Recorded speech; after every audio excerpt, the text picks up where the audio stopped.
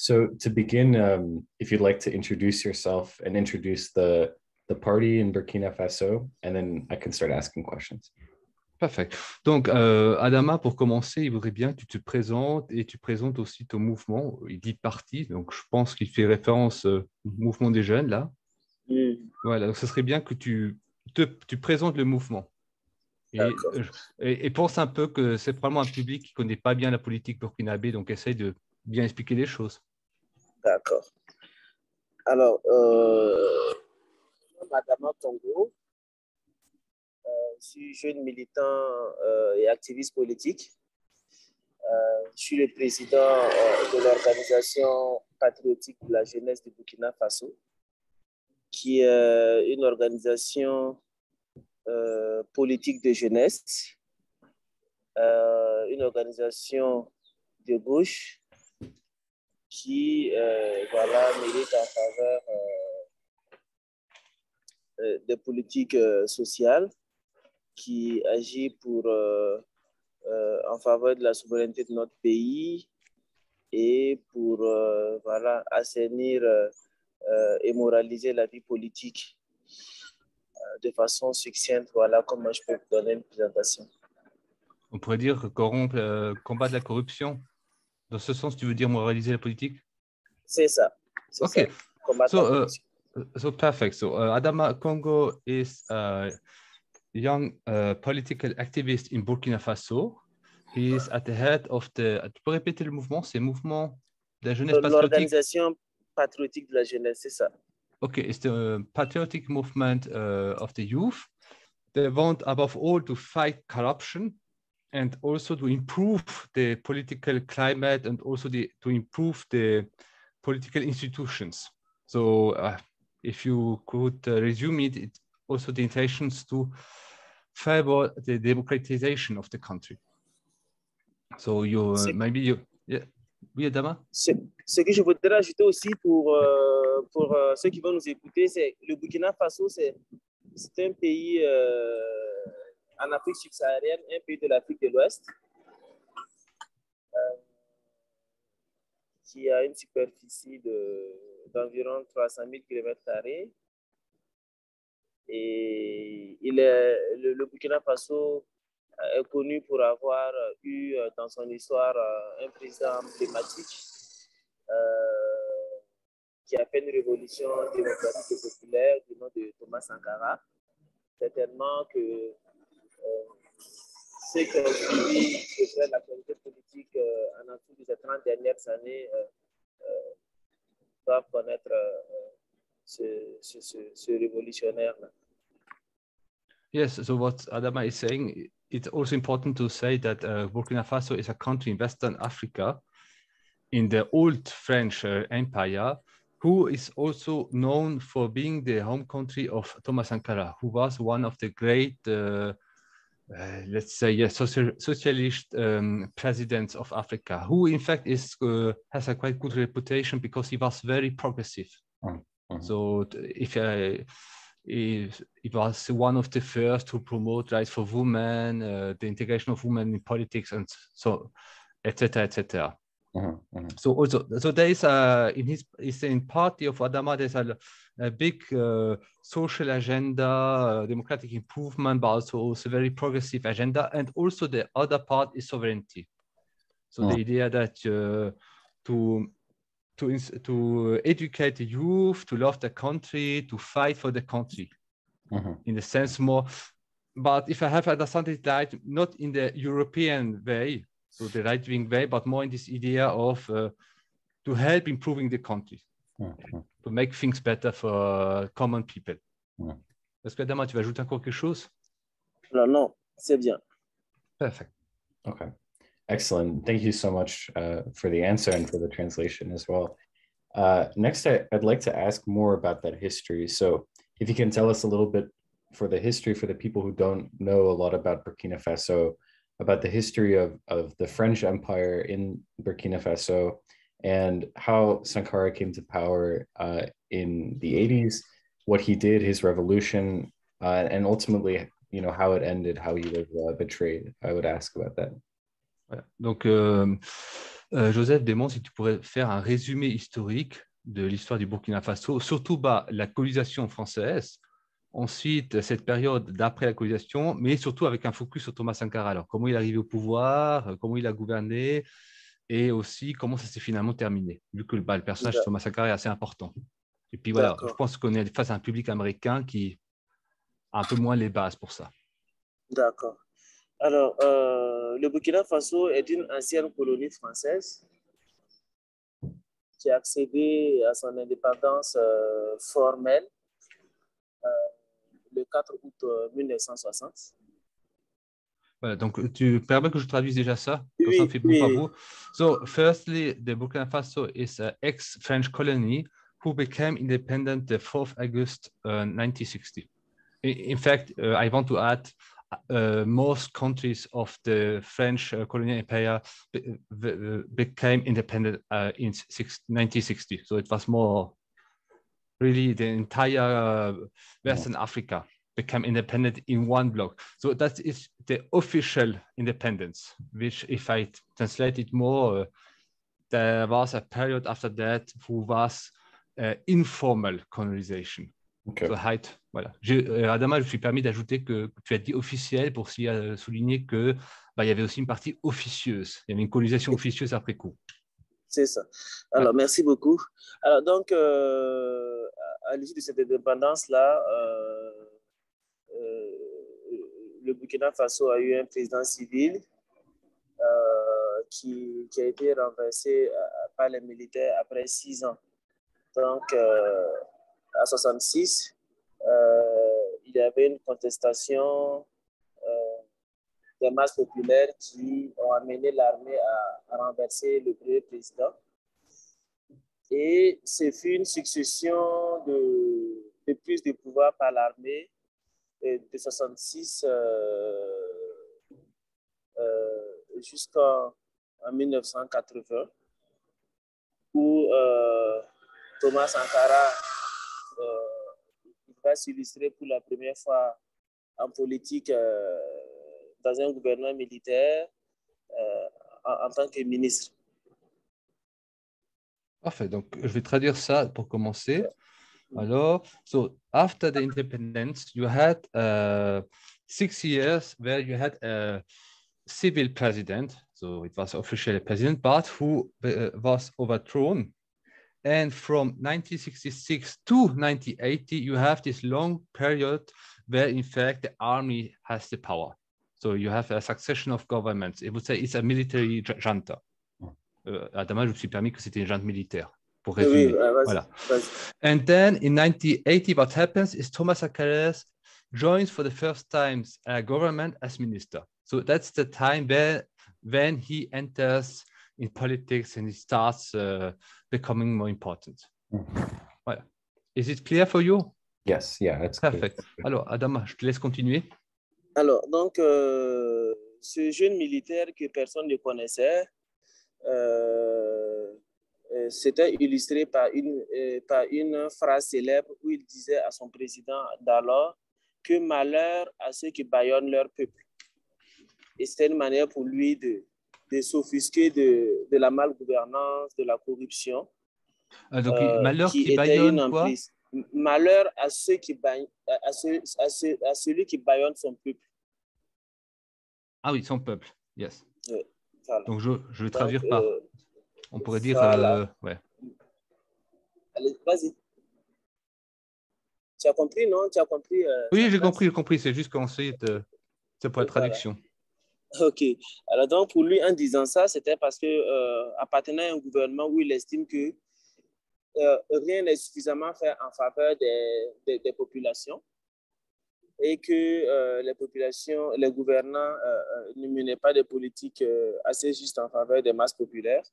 Et donc, pour marquer son désaccord avec cette forme de gouvernance, il a dit clairement que malheur à ceux qui bâillonnent leur peuple. Et ça lui a valu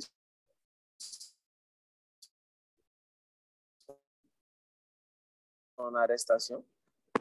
Ça lui a valu son arrestation et il sera libéré plus tard par ses camarades militaires. Et c'est comme ça que la révolution du 4 août 1983 est arrivée.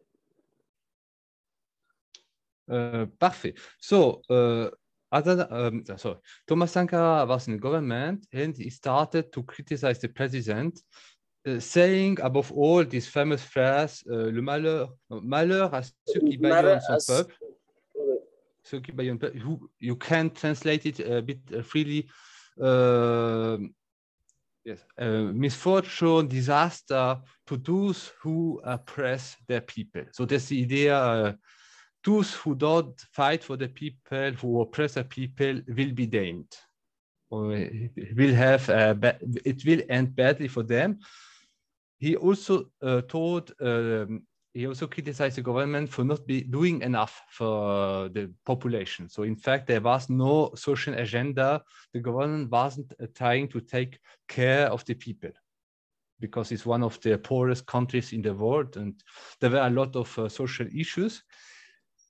What happened next was that he got arrested, but then he was liberated by members of the army who made a putsch, who is also known as the Revolution of 83. So there was a part of the army who take the power, who overthrown this military junta. Voilà.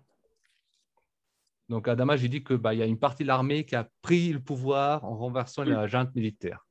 And it's in that way that Thomas Sankara took power in Burkina Faso.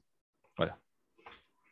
D'accord, donc c'est comme ça que Sankara arrive au pouvoir en août 84 et il va instaurer ce qu'il va appeler la démocratie, la révolution démocratique et populaire. Alors donc pendant 4 ans, donc de 83 à 87, il va mener des grandes réformes. D'abord, il va faire de la lutte contre la corruption son cheval de bataille. Il va mettre au cœur de sa politique internationale la défense des pays du tiers-monde. Il va porter des combats comme la lutte contre l'apartheid. Il va porter des combats pour la lutte, pour la souveraineté des pays. Et voilà comment Sankara s'illustre et dans son pays, il mène une révolution qui aidera les populations à être fières d'eux, à pouvoir compter sur leur propre énergie, à pouvoir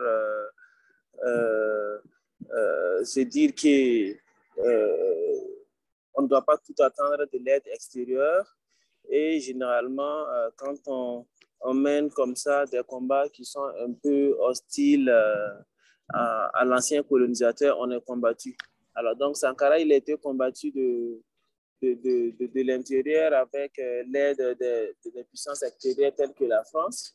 Alors, et malheureusement, le 15 octobre 1997, voilà, le numéro 2 du Conseil national de la Révolution, qui était l'organe dirigeant de la Révolution, voilà, avec une partie de ses lieutenants ont commis l'acte irréparable en assassinant Thomas Sankara et tous de ses compagnons.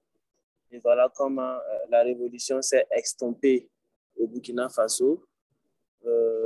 Mais Thomas Sankara reste le président le plus charismatique parce que près de 35 ans après, tout le monde parle de Sankara.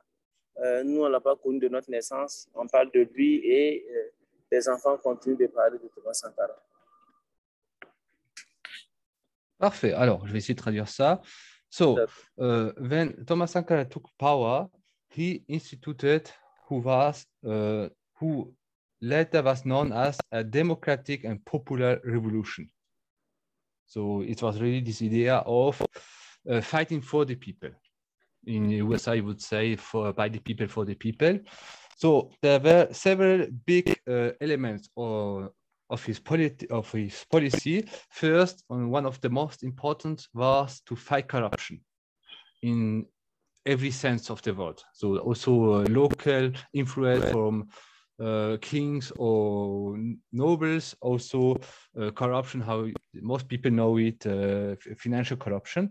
Also on a diplomatic stage, he was a big defender of the third world. So this idea that the countries of the South need to band together to fight for the interest and to try to not be taken over by the big powers of the time.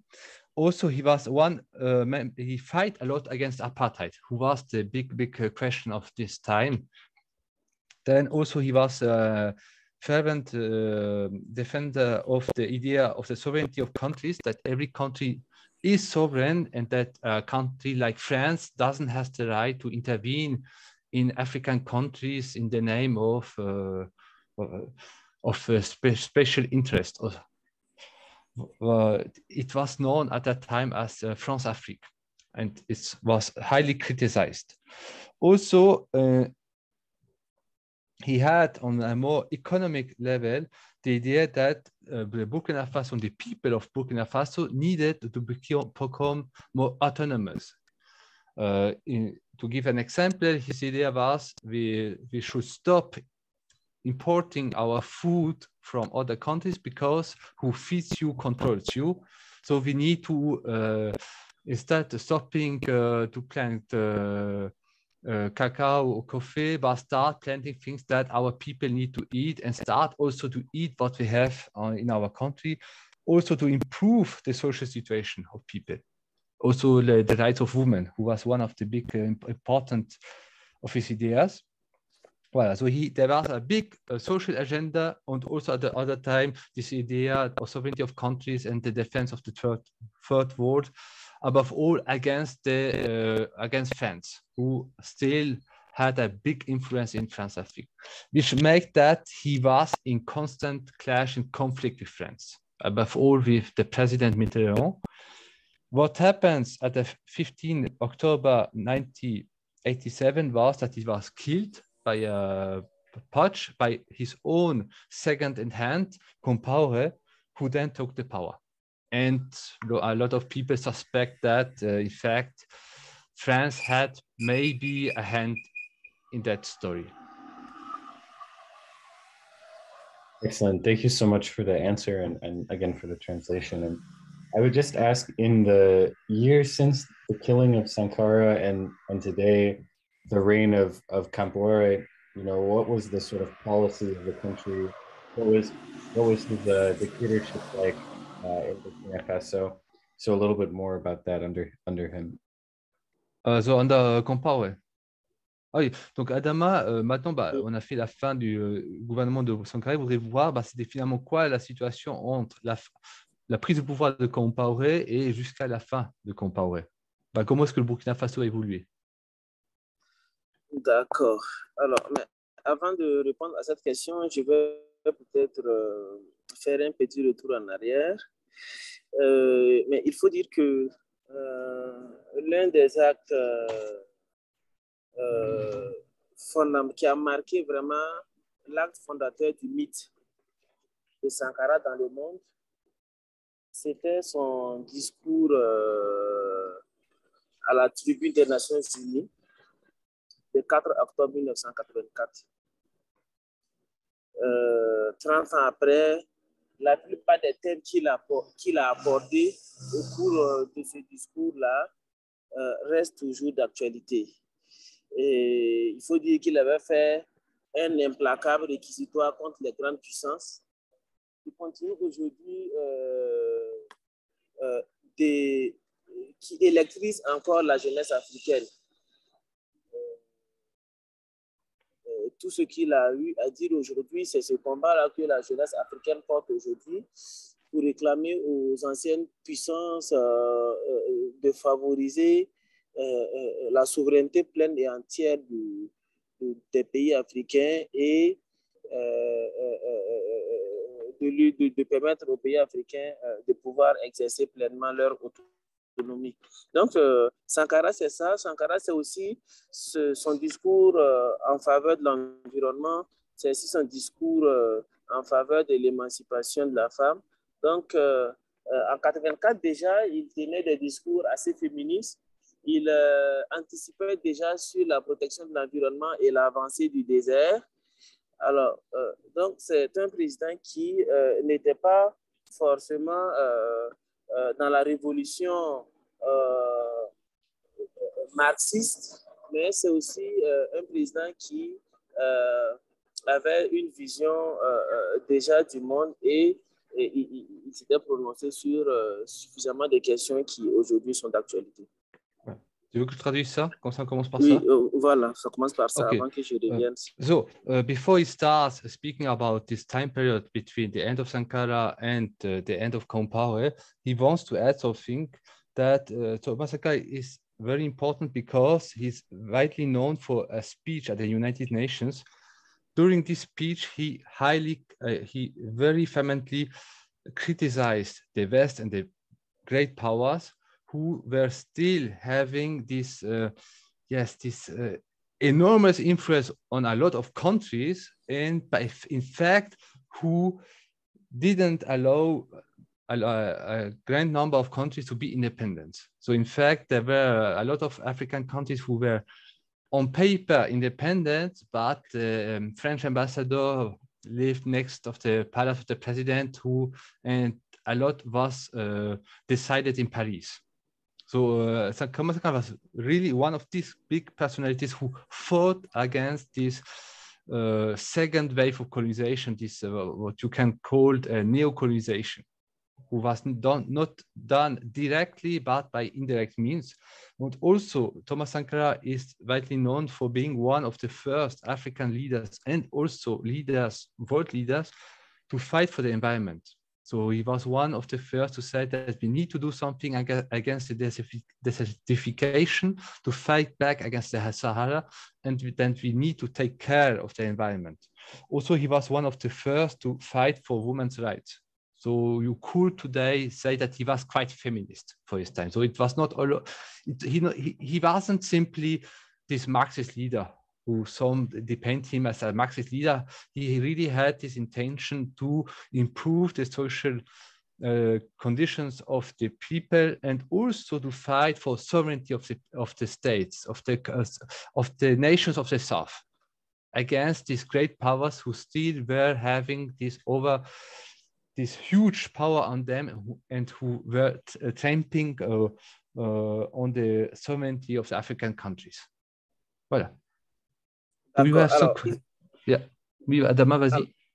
Ce qui, on ne pourra pas finir cette interview sans ajouter que aujourd'hui, si le pays est appelé Burkina Faso, c'est à la faveur de la révolution de Thomas Sankara. C'était la Haute Volta avant. Quand on accédait à l'indépendance, le pays était la Haute Volta. Et quand Sankara est arrivé au pouvoir, il a dit que cette appellation ne signifiait rien pour nous et qu'il fallait rebaptiser le pays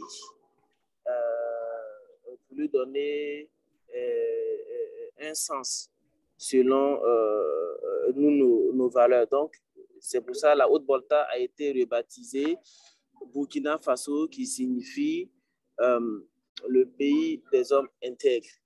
Alors, donc, pour aussi ajouter sur déjà sa vision des enjeux géopolitiques mondiaux, lui, il abordait déjà la guerre en Afghanistan. Il avait parlé des conflits israélo-palestiniens et il s'était dit que, bon, voilà, c'était des conflits aujourd'hui qui sont entretenus par des intérêts de grandes puissances. Alors, avec l'évolution, plus de 30 ans après, quand on observe ce qui se passe, effectivement, on voit qu'il avait quand même une longueur d'avance sur l'évolution du monde. Ouais, tu veux que je traduise ça? Voilà, tu peux traduire Okay. ça. So Adama wants also to add that one of the significant policy changes that he made, who in fact shows a lot his idea of what the Africa needs to be. He changed the name of the country. Before Sankara, the country was known as Old Volta, so High Volta, which simply means it's a part of the is the river Volta. So it was in fact a very European name for the country. And Sankara said that this is not a name for us. This is a European name. We need to find our own name. And so he chose the name Burkina Faso. If I remember well, is the combination of two local languages. And you can translate it by the country of the man with integrity. So it's also this idea, you give a name who needs to show the ambition that you need to improve things. Also, he was very active on a lot of issues who today, in fact, seems very, in fact, he saw a lot of things. So he criticized the war in Afghanistan and things like that, showing that he had this ability to really look in the future and to sense at the end what needs to be done. Voilà. Adama, tu veux encore ajouter quelque chose? Non, là, ça va. Maintenant, je pense que je vais répondre à sa question. Voilà. Sur ça la serait bien parce que... Compaoré. D'accord. Alors, il faut dire que après l'assassinat de Thomas Sankara, de 87 à la chute du régime Compaoré en octobre 2014, il n'y a pas eu assez de progrès. Il y a eu un retour à la corruption et l'égalité des chances qui était tant prônée sous la révolution a connu un coup. C'était encore le favoritisme, le népotisme. C'était tout ce qui pouvait constituer la malgouvernance. La gouvernance vertueuse qui avait instauré Sankara avait complètement disparu. Ce qu'il faut noter aussi, c'est qu'en 4 ans de gouvernance, ce que la révolution de Sankara a fait sur le plan de la santé, la gouvernance Compaoré ne l'a pas fait pendant les 30 ans de gestion du pouvoir. Que ce soit sur le plan des logements sociaux, que ce soit sur le plan de l'éducation, la plupart des infrastructures aujourd'hui qui sont des infrastructures sanitaires, des infrastructures éducatives, la plupart aujourd'hui des grandes initiatives culturelles qui font la fierté du Burkina Faso, tout a été mis en œuvre sous la révolution. Donc, on pourra dire que en 4 ans, on a eu beaucoup plus d'acquis sur tout le plan, que ce soit sur le plan de la santé, que ce soit sur le plan de la lutte contre le changement climatique, que ce soit sur le plan des droits des femmes, des droits des enfants, le droit d'aller à l'école, que ce soit pour des questions liées à la vaccination, ce que la révolution de Sankara a fait à 4 ans, en 30 ans, le régime Compaoré ne l'a pas fait. Parfait. Tu veux que je traduise? Oui. So, the main problem of the government of Compaoré was, above all, that there was no progress. In fact, Adama is saying that if you take everything who has been done during 4 years during Sankara, all these things are still today important. Still today, you have a lot of cultural and health initiatives who still are active, and nothing similar to that was done in the last decades. So in fact, in 4 years, Sankara did more than what has been done in the last 30 of years. So also another problem that happened is that corruption was raising again. Also nepotism and also favoritism who was rising. Also, the equality of opportunity for a lot of people got worse because the government started again to favor some parts of the populations or to favor the people who are near to the government. And a lot of progress in health, in culture.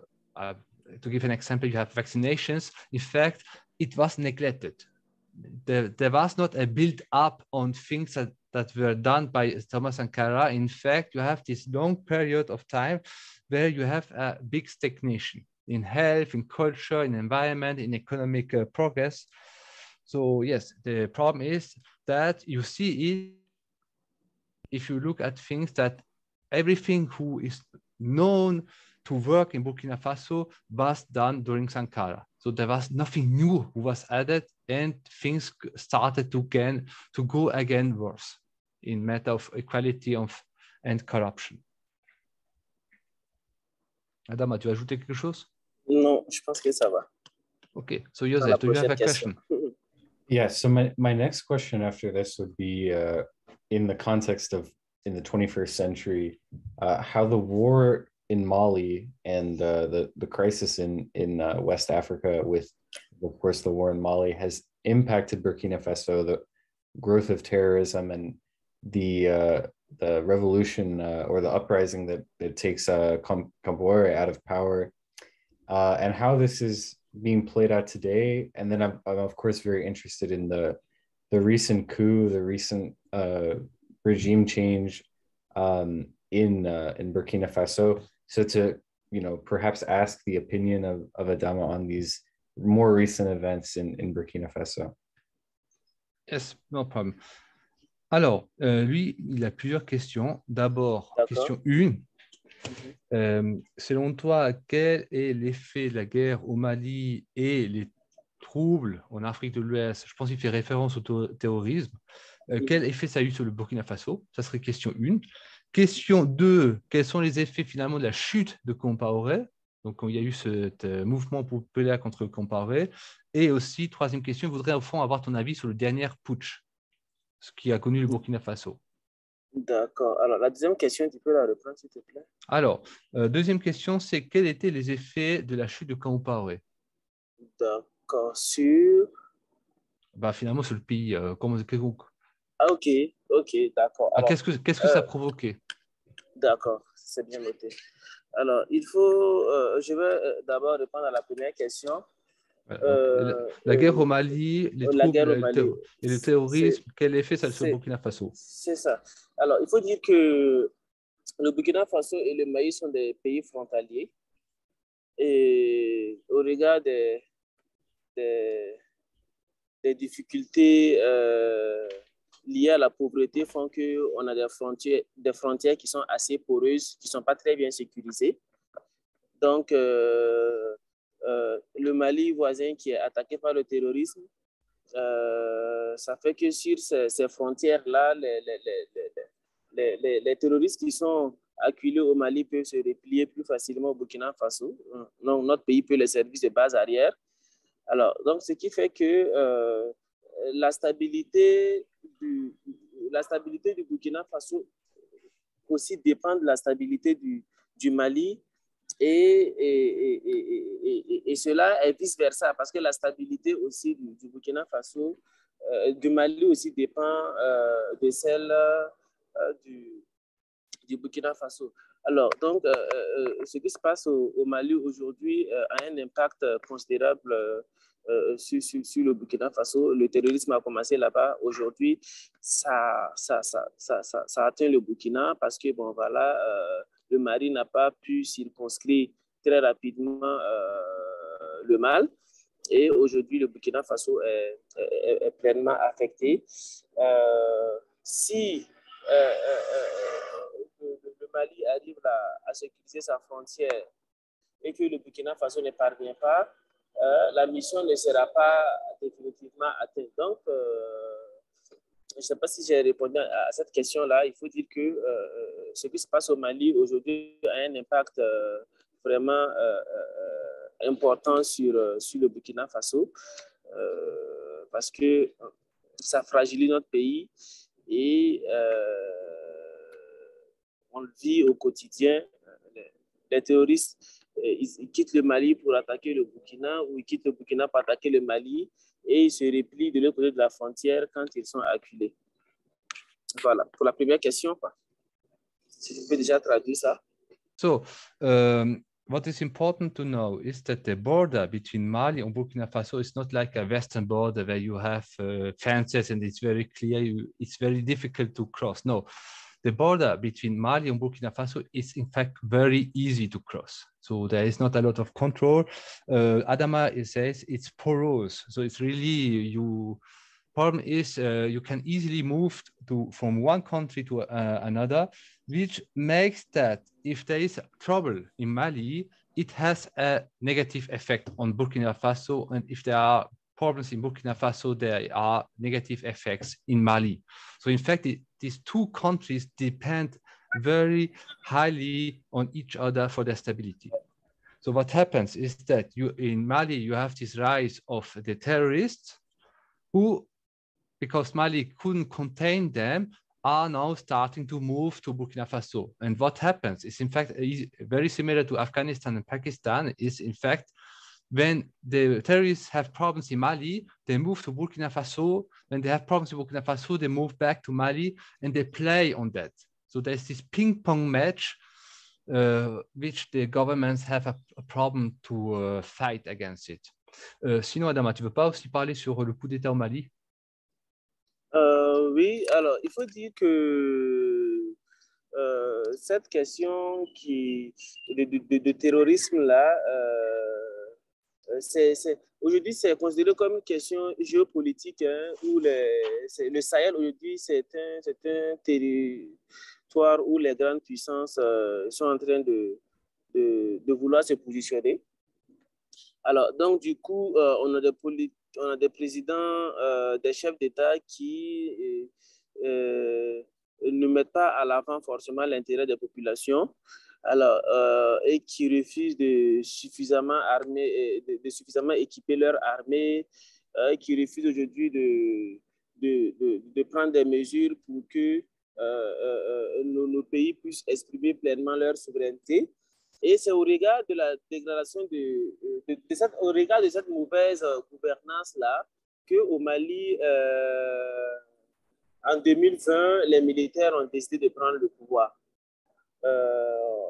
pour mettre fin au gouvernement civil qu'ils estiment avoir pas très bien agi ou n'avoir pas suffisamment fait pour le retour à la paix au Mali.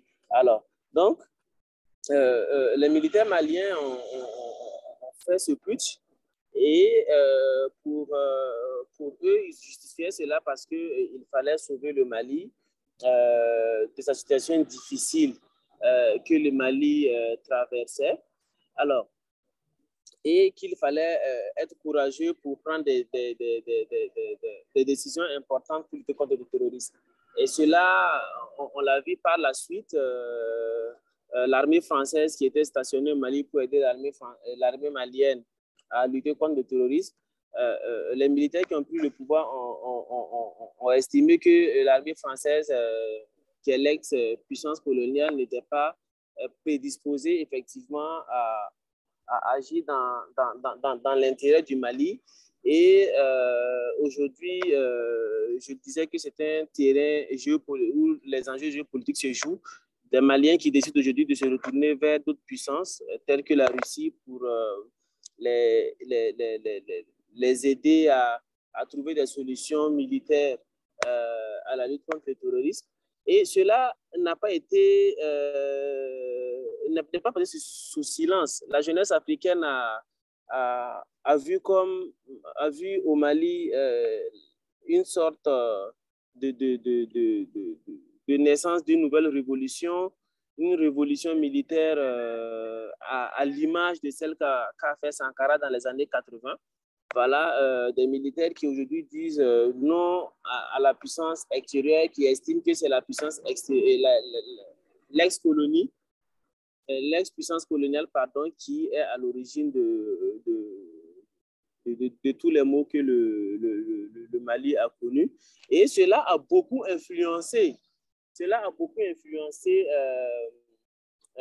sur la situation sociopolitique au Burkina Faso, parce que ce qui s'est passé au Mali a tellement inspiré la jeunesse que beaucoup ont appelé ouvertement ici au Burkina Faso l'armée à prendre ses responsabilités et à déposer le président civil Roch Kaboré qui était élu, parce qu'ils estimaient que c'est la même caste de président qui agit beaucoup plus dans l'intérêt des puissances étrangères que dans l'intérêt de leur propre population. Donc voilà comment effectivement le coup d'État aussi est survenu au Burkina Faso. Pour dire que ce qui s'est passé au Mali a considérablement influencé le Burkina Faso sur le plan sociopolitique.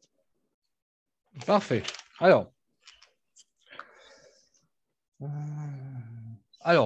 So to translate what Adama has said is, because he is in fact joining the two questions together, because in fact they are it works together, is that the government in Mali was perceived to not act really against the terrorists. So in fact, the government didn't arm the army, didn't give the army the weapons needed to fight against the terrorists. And that, in fact, the government was playing this game they were pretending to act, but in fact, nothing was done. So there was a period of big frustration among the populations, and the idea that the government isn't fighting for the interests of the people, but in fact is more inclined to support the interests of foreign countries like France. In fact, so what happens? There was this build-up of frustration, and the youth started, in fact, to turn to the army and saying, the army, you need to take the power to overthrow this government and to help us fight against the terrorists and to help the people. Because the problem in Africa is it is not simply a matter of terrorists, it's the problem that there's a lot of people who need to flee the regions, who are refugees in their own country because the terrorists are taking over several parts of the country. So the government needed to take actions, but didn't. So what happens in Mali, the military took the power, and then they created a military government. And there was a diplomatic shift, in fact, that this new government, the military junta in power, considered that France, in fact, hadn't the best interests of Mali at heart, and that needed to turn to another foreign power who was more ready to really help solve the key issues, that to really fight the terrorists and to solve the problem once for all. And so Mali started turning to Russia. Maybe you have heard of Group Wagner, who is now deploying in Mali. And in fact, this mechanism was, in fact, gave a lot of hope to the youth, which in fact the youth started to consider that maybe the army could in fact solve the problem and help improving the situation. And so in Burkina Faso, you had this also a build-up of a lot of the youth, a big part of the youth who was saying that maybe the army needs to take the power to overthrow this civil government who isn't fighting for our interests, but is in fact defending more the interests of foreign powers like France. And so the analysis of Adama is that in fact there was an imitation in Burkina Faso. So that the youth started saying to the army, take power, we need that you help us, in fact, fight for the people and fight for the people against the terrorists. And so that could explain why how in Burkina Faso we have the similar movement where the army takes power over the civil government. And yes, and then you have this diplomatic shift where countries in Africa start to turning away from France in direction to Russia. Voilà. Après, il y a encore une troisième question. Joseph, does it cover your three questions? Yes, yeah, thank you. It's a great answer. And I would just ask about a little bit more about how much the French military still is in Burkina Faso, or if they've fully been removed or expelled. And also for Adama to comment on he's been saying a little bit about the youth wanting this, but how popular is the coup? How, how much do people support the change in government, the rise of Damiba as the new president, and as well, how popular is, the Russian forces coming in and moving the French out of Burkina Faso? Parfait. Alors, Joseph, il a 3 questions. D'abord, finalement, quel est le rôle, le poids de l'armée française au Burkina Faso? Est-ce que l'armée française est encore présente au Burkina Faso ou est-ce qu'ils sont finalement déjà loin? Et aussi, tu as dit exactement que la jeunesse, finalement, elle était très derrière ce coup, mais finalement, si on prend la population large, est-ce que le coup est vraiment populaire? Et quelle est finalement la popularité des militaires qui viennent de prendre le pouvoir? Et troisième question, quelle est la popularité finalement des nouveaux acteurs qui rentrent en scène comme la Russie? Est-ce que finalement la Russie est perçue positivement ou négativement? D'accord. Je pense qu'il fait un clin d'œil aussi à la situation en Ukraine. D'accord. Alors, il faut dire que... Bon, on fait la première question. Donc, quel est selon toi le rôle, l'importance de l'armée française au Burkina Faso? Est-ce qu'elle a une grande importance ou est-ce que c'est négligeable? Alors, il faut dire que l'armée française, elle n'est pas très présente au Burkina. Elle a une base des forces spéciales qui est basée à la périphérie nord-est de Ouagadougou. C'est une base qui abrite certainement une centaine de militaires. Elle n'est pas aussi importante. La présence de l'armée française au Burkina n'est pas aussi importante comme c'est le cas au Mali où il y a à peu près 5 000 à 6 000 hommes avec des dispositifs entiers de guerre, etc. Mais qu'à cela ne tienne, les Burkinabés estiment que au regard du passé colonial et pour notre aspiration effectivement à la souveraineté pleine et entière,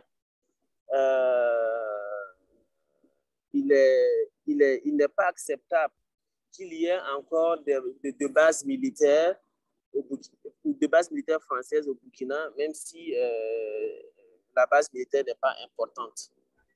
Ça, c'est la vie des Burkinabés. Alors, okay. Pour la popularité des militaires qui ont fait... Tu veux pas que je traduise d'abord ça? On fait question après question. Vas-y. So, for your first question, what is the role and the weight of the French army in Burkina Faso? So, in fact, the French army hasn't a strong presence in Burkina Faso. They simply have one army base in the northeast of Ouagadougou, and it's simply 100 soldiers. So, in fact, the real military presence is not very important. In Mali, instead, you have 5,000 soldiers with all the logistic who goes with a big army and around it.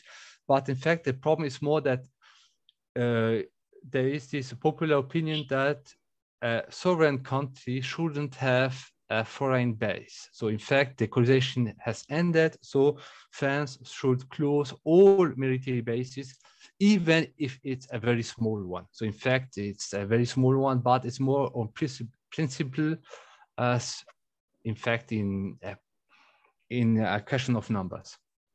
Voilà. Donc, tu veux répondre à la deuxième question?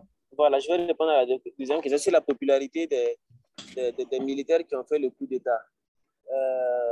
Pour cela, il faut dire que c'est le deuxième coup d'État après la chute du régime Compaoré. C'est-à-dire que après l'insurrection de 2014, quand le pouvoir Kaboré a été renversé, une partie de l'armée qui lui est restée fidèle a opéré un coup d'État en septembre 2015. Et ce coup d'État n'a pas prospéré parce que les populations se sont opposées à ce coup de force-là. Et il y a eu des morts parce que les manifestations ont été violemment réprimées. Par contre, pour ce qui s'est passé le 24 janvier dernier, il y a eu un sentiment d'acceptation de la population parce que les populations n'ont pas condamné. Ils ont plutôt salué Même dans le camp du président Kaboré, les militants de son parti ne se sont pas opposés à ce qui est arrivé. Ce qui peut expliquer que la population burkinabè en avait marre effectivement à un moment donné de la gouvernance Kaboré et que ils étaient pour qu'il y ait une forme d'alternance, quel qu'en soit le plus important, ce serait une alternance démocratique à la faveur d'une élection. Mais au regard de la gravité de la situation et de la détérioration de la situation sécuritaire, voilà, les gens, ils ont accompagné ce qui s'est passé, le coup d'État qui s'est passé. Donc, il n'y a pas eu de contestation, ni même au sein des partisans de Compaoré. Donc, ce geste-là, comparativement à ce qui s'est passé, au coup d'État qui s'est passé en 2015, où la population s'est opposée et qui a fait des victimes civiles, on peut déduire que voilà, c'était une action qui était attendue. Cela simplement parce qu'à un moment donné, la situation de sécurité se dégradait, les personnes déplacées internes avaient atteint 2 millions. On a vu qu'il y a des militaires qui sont morts parce qu'ils étaient affamés, n'avaient pas suffisamment à manger. Donc, il y avait une gouvernance assez corrompue du matériel militaire défectueux qui était servi à l'armée. Le système même du pouvoir camerounais était contesté. Voilà, donc quand la corruption, quand la malgouvernance a atteint certains niveaux, des coups d'État comme ça sont vus comme salutaires.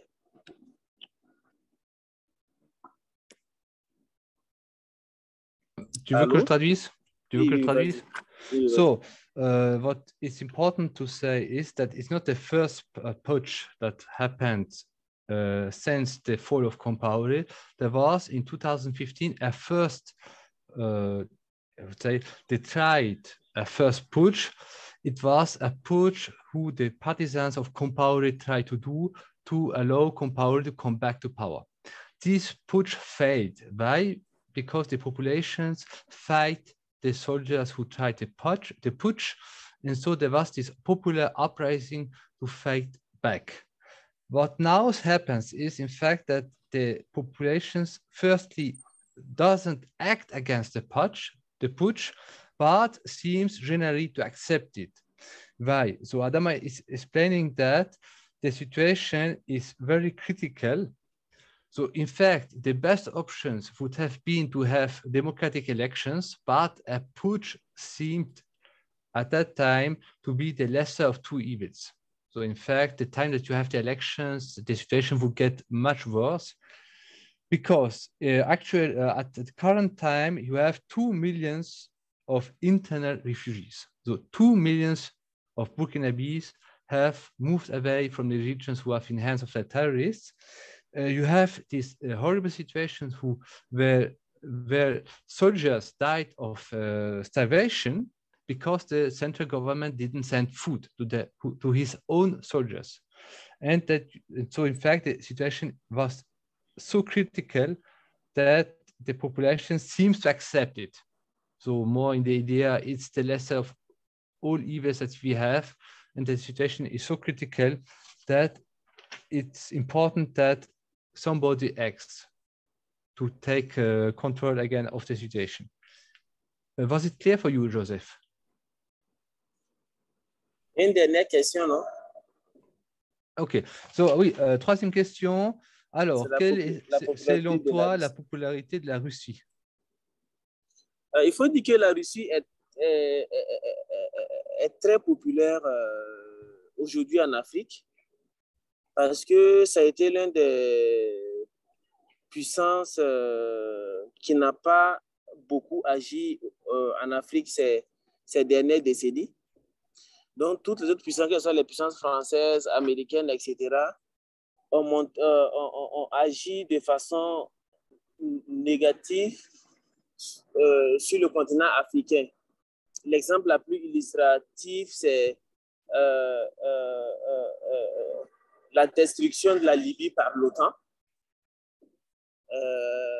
avec des résolutions soutenues par la Grande-Bretagne, les États-Unis et la France, qui aujourd'hui a favorisé l'implantation du terrorisme dans le Sahel.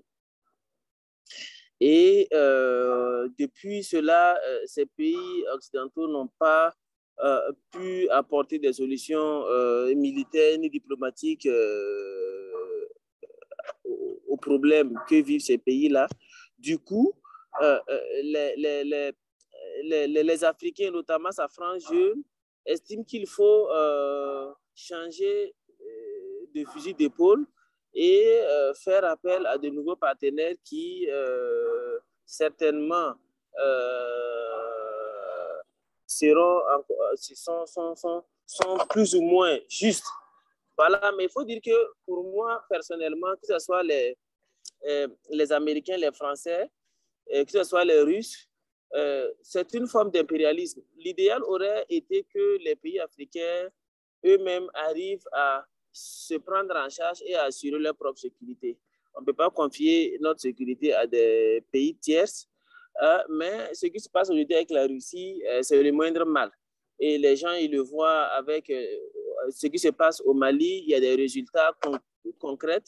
Depuis le putsch de 2020, les autorités maliennes, dans leur coopération avec la Russie, arrivent à équiper leurs forces armées de moyens aériens, de moyens de défense roulants, etc. Chose qu'ils avaient du mal à obtenir quand ils étaient en étroite collaboration avec la France. Alors, mais au Burkina, c'est pareil. Aujourd'hui même, ce jour, samedi 23, il y a eu un groupe de manifestants qui ont manifesté pour appeler le gouvernement du Burkina Faso à diversifier son partenariat en invitant la Russie à aider le Burkina Faso dans la lutte contre le terrorisme. Donc, il y a un sentiment effectivement de pro-russe qui se dégage en tout cas au sein de la jeunesse africaine, notamment burkinabé dans ce contexte-là. Pas parce que forcément on aime la Russie, mais parce que on a été déçus par ce que certaines puissances occidentales, telles que la France, la Grande-Bretagne et les États-Unis ont fait en Libye. Et cela a beaucoup impacté et a beaucoup influencé aujourd'hui la jeunesse africaine. So, Adama is saying that, in fact, Russia is quite popular in Africa. And why? His analysis is that Russia is quite popular because it's one of the few great powers who wasn't quite active in Africa in the last decades. So in fact, all the other powers were quite disappointing. And so in fact, a lot of Africans are now saying themselves that maybe we should try Russia. Is one of the few countries who didn't, in fact, has a bad history in Africa. What is one of the main concerns with the West is that the NATO helped to overthrow Gaddafi and destroy Libya. And what happens is that this event, in fact, helped to promote a lot of terrorist groups in Sahara. I love to add that, in fact, Gaddafi was one of the African leaders who fought a lot against the Islamic terrorists and terrorists in general. So this destruction of Libya by the NATO, in fact, provoked a very bad reputation of the West in Africa.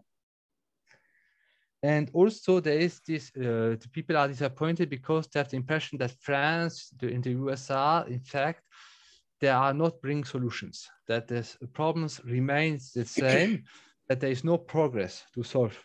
So there is the idea that is coming up that maybe Africa need to change the alliance. So in fact, to try Russia because everything else failed. That is apparently the general opinion. Adama thinks that if you choose USA, France, and Russia, in fact, you are always in the same situations. You depend on an imperialist power. In fact, that he doesn't think that Russia has the best intentions.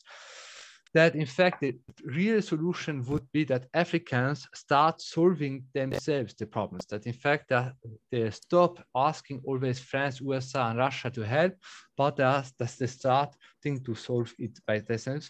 The problem is that in the current situation, it seems to be, yes, it's the lesser of all the evils, that in fact Russia is one of the few countries who really starts to arming or to help to arm the army of Mali.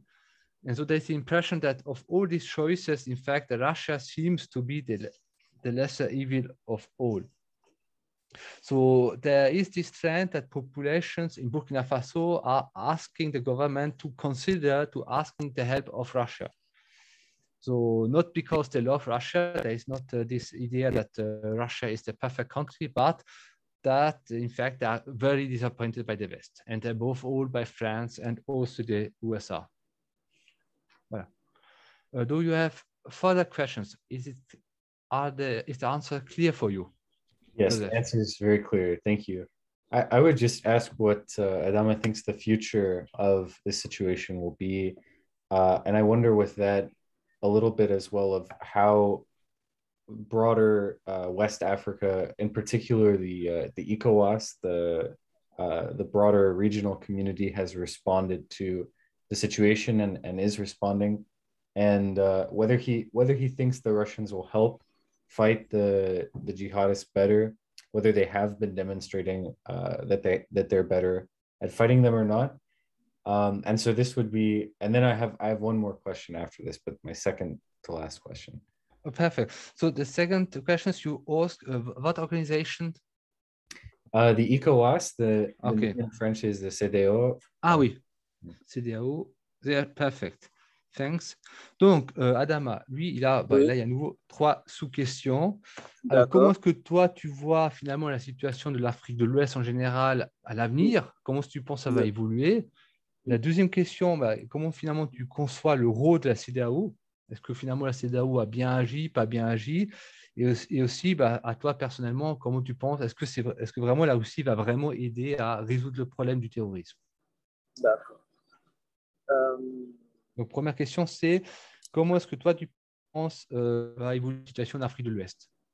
Alors, moi, je suis très optimiste sur la question de la situation en Afrique de l'Ouest parce qu'aujourd'hui, nous avons une jeunesse qui est politiquement consciente, une jeunesse qui est techniquement compétente et qui a une bonne connaissance des enjeux géopolitiques sur le plan sous-régional et sur le plan international. On a aussi une jeunesse qui aujourd'hui travaille à faire disparaître les frontières virtuelles. Et moi, je suis très optimiste quant à l'avenir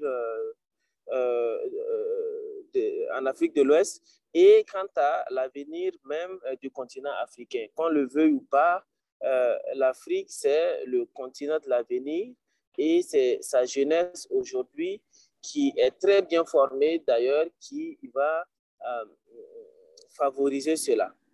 Ça, c'est la réponse à la première question. Voilà. Donc, je peux la traduire comme ça. Vas-y. Ouais. Et voilà. Tu lui demandes si la vidéo, pour moi, si ça va, s'il y a assez de lumière, s'il me voit suffisamment. Also, first question, Jose, do you see Adama correctly? Because it seems that the quality is going down. I can see him, yes, it works. Donc, il dit qu'il peut te voir. So, for the first questions, how he sees the future for Western Africa, in fact, he's quite optimistic. Why? Because the youth, in his opinion, is very, very politically conscious. So, in fact, the youth knows what are the problems of the continents. They are also very good educated. So there are a lot of youth who they know what are the problems, and also they have the tools to solve the problems. So he thinks what will probably happen in the next years or decades is that, in fact, these borders between all these countries will, in fact, start to becoming more like very virtual. it will stop finally to be a reality, because the youth will start working together as African people. So if he's very optimistic, because exactly he thinks Africa has a youth who is well educated, politically conscious, and who also has a good technical formation. And he also thinks that at the end, Africa is the continent of the future, and the future is his youth. Voilà. Voilà, donc pour la CEDEAO, quelle est ton opinion sur ça? Alors, il faut dire que la CEDEAO est l'organisation ouest-africaine la plus impopulaire au sein de la jeunesse. Au sein de la jeunesse ouest-africaine, la CEDEAO est une organisation impopulaire. Elle n'est pas soutenue, elle est combattue parce qu'elle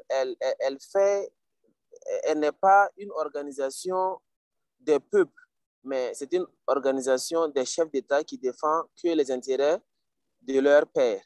Alors, il faut dire qu'en Afrique, par exemple, il y a des États où la limitation du nombre de mandats est constitutionnelle. C'est-à-dire que dans la Constitution, il est bel et bien mentionné que chaque président a droit à 2 mandats non renouvelables. Et il arrive parfois en Guinée, par exemple, ou en Côte d'Ivoire, où ces présidents-là ont modifié la Constitution pour permettre pour que ces présidents puissent se représenter pour un 3e mandat. La CEDEAO ne condamne pas, même pas par principe, ces décisions-là. Et quand il y a des manifestations des jeunes pour dénoncer ces modifications anticonstitutionnelles-là, et qu'il y a souvent des victimes, des pertes en vies humaines, la CEDEAO n'intervient pas. Elle n'agit pas. Et quand il y a des initiatives populaires telles que les coups d'État qui sont soutenus par les populations, la CEDEAO est prête à sanctionner les pays. Elle sanctionne les États, elle les met sous embargo à l'image du Mali. Et au détriment de la volonté populaire. C'est-à-dire les chefs d'État ne consultent pas leur Parlement pour savoir s'il faut s'aligner sur la décision de la CEDEAO ou pas. Elles prennent les décisions comme ça et après, les populations sont offusquées. On a vu les sanctions de la CEDEAO contre le Mali et partout dans les pays africains, il y a eu des manifestations en soutien au peuple malien parce que c'est la volonté du peuple et ce que la CEDEAO exprime n'est pas la volonté des populations qu'elle représente. Donc, ma position sur la CEDEAO, c'est clair, c'est une organisation qui effectivement semble être active, mais elle a des positions, des décisions qui sont très impopulaires et qui ne sont pas en conformité avec l'aspiration des populations.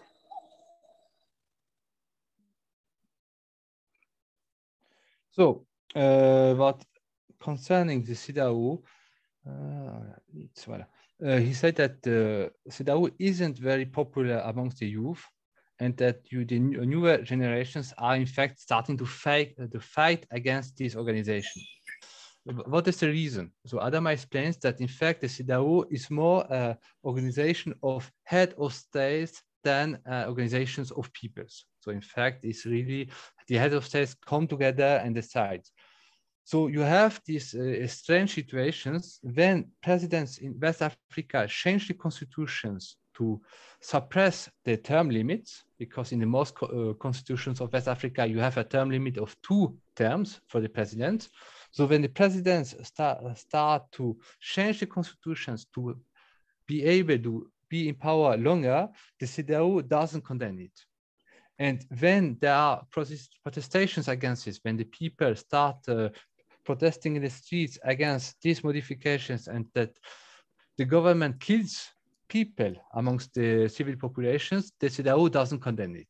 But if there is a putsch against a corrupt government, then the CEDEAO immediately condemns it and then takes actions who in fact aren't supported by the populations. Why? Because the head of states can decide to take actions without consulting their parliament. So if there is a question, should we? Yeah. So when there is yes, you have a purge against a corrupt government, then there is no condemnations against it. And in fact, what happens is that it infuriates the populations. So in fact, the populations doesn't consider this to be a democratic institutions. So there is also the problem that the CEDAW is active, so Adama, so she has a role, but what is lacking is she hasn't popular support. And she, in fact, doesn't answer the need of the populations. So ensuite, then there is the third questions. Adama, donc il y a la troisième partie de la question. Alors, ah oui, est-ce que tu penses que la Russie va vraiment mieux combattre? Sa coopération avec la Russie fait une montée en puissance et Track aujourd'hui, elle n'est plus dans la défensive, mais elle est dans l'offensive avec le soutien militaire qui est apporté par la Russie. Le Mali arrive aujourd'hui à engager des résultats et au regard des résultats engrangés au travers du soutien de la Russie dans la lutte contre le terrorisme au Mali, effectivement, on peut dire que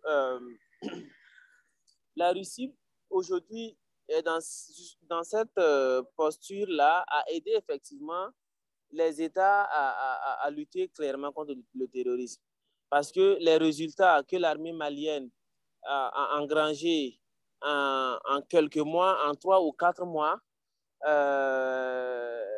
les forces armées françaises qui sont stationnées au Mali depuis 2013 avec des milliers de soldats ne sont pas parvenus à le faire. Et cela nous interroge souvent si effectivement certains partenaires de nos pays, est-ce qu'ils ont vraiment la volonté à ce que le terrorisme finisse? C'est la question qu'on se pose souvent. Alors donc, pour vraiment résumer, nous croyons effectivement que la Russie peut vraiment aider à ce que le terrorisme recule au Sahel. Et au Mali, il y a des preuves.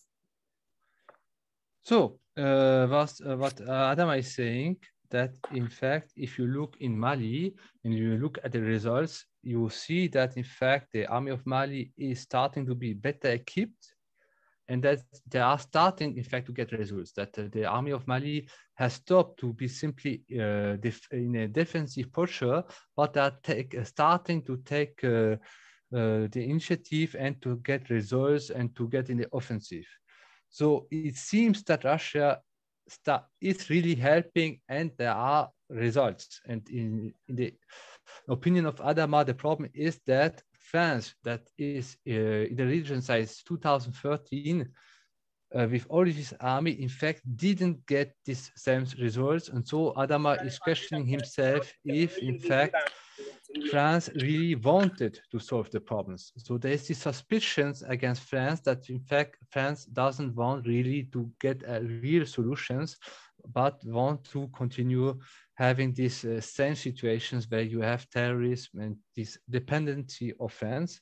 So he thinks that, yes, in fact, it seems that Russia is really helping in this case. Do you have more questions, Joseph? Did we answer all the questions? Well, thank you so much for all the great answers. I had one final one. I wanted to ask his opinion about the recent verdict for Compaoré of being guilty in the overthrow of Thomas Sankara, and whether he thinks that it's significant or whether it's insignificant. Donc, ce que Joseph veut aussi savoir, c'est quoi ton opinion sur le jugement de Compaoré? Est-ce que toi, tu penses que c'est quelque chose qui a de l'importance? Est-ce que c'est un événement significatif, ou au contraire, est-ce que c'est un événement secondaire? Alors, pour moi, c'est un événement significatif parce que Thomas Sankara, c'est un icône au Burkina Faso. plusieurs générations se sont battues pour que justice lui soit rendue. Et aujourd'hui, près de 3 décennies après, effectivement, un procès a lieu. C'est hautement symbolique, même si malheureusement, après toutes ces années, il y a des acteurs qui ne pourront plus être condamnés et que effectivement, on n'a pas pu peut-être avoir la manifestation de la vérité qu'on souhaitait parce que bon, il y a des acteurs de premier plan qui n'ont pas pu répondre effectivement, qui n'ont pas pu se présenter à la barre tel que le président Compaoré. Sinon, il faut retenir qu'effectivement, c'était un procès qui a capté l'attention des Burkinabés. Et aujourd'hui, nous pensons que justice est rendue et que sa famille aujourd'hui peut lui offrir une sépulture digne de ce nom, quoi. So Adama thinks that in fact it's very important that it has a very on a symbolic level is very important for people. The several generations fought for justice, and then finally, yes, now the family can put Thomas Sankara to rest. That in fact justice has been given. It's symbolic. Small problems, not all who have been considered, who has been judged are present. So Compaoré is not in Burkina Faso. So in fact, yes, justice has been given, but those who are faulty of the murder, in fact, they are probably not going to prison. Voilà. Is it clear for you, Joseph? It's excellent. Thank you so much. Perfect. Thanks. And these are all my questions, but I would just say thank you so much for answering them, giving incredibly clear answers and very fascinating to learn so much about Burkina Faso. So merci beaucoup, and thank you for the translation as well. It's a pleasure. Yeah. Thank you. Parfait. Adama, tu as quelque chose à dire? Alors oui, je te remercie beaucoup pour ta disposition et surtout pour avoir donné des réponses aussi détaillées et plein d'informations, ce qui a permis pour lui de gagner une nouvelle vue sur le Burkina Faso. Alors, moi, je voudrais le remercier pour sa patience et encore m'excuser parce que ça fait quand même 2 semaines qu'il me court après pour obtenir cette interview. Je le remercie d'avoir patienté et d'avoir porté un intérêt, en tout cas, au Burkina Faso et à ma personne. Parce que ce qu'il faut retenir, c'est qu'aujourd'hui, ce sont nous, les jeunes, qui allons peut-être définir des collaborations politiques plus équitables. Parce que déjà, on a hérité des situations de collaboration politique assez difficiles. Donc, nous donner l'opportunité comme ça de s'exprimer, de comprendre nos enjeux, c'est quelque chose à saluer. Donc, voilà, moi, je te remercie et je suis en tout cas disponible si éventuellement il y a des besoins. So, Adama thanks you for your interest and that you have, he wants to excuse himself again for this delay and that you have been forced to chase after him. He appreciates, yes, he really appreciates all your interest for Burkina Faso and also for his person. He thinks, in fact, that it's very important that the youth of Africa is able to give their opinion, to say what they have to say, because in fact the situation is not easy. So in fact they have inherit situations, geopolitical situations who you can say it's really not easy to deal with. So really he thanks you a lot, and he is also available if you have more questions. So you should normally don't have to chase him during 2 weeks through through Burkina Faso. For sure, and I'll text him more if I have any more questions. Voilà, donc il dit qu'il t'enverra des textos en cas où il y aurait des questions. Okay, excellent. Well, thank you so much. Au revoir. Take care. Goodbye. D'accord, allez. Bye. Bye.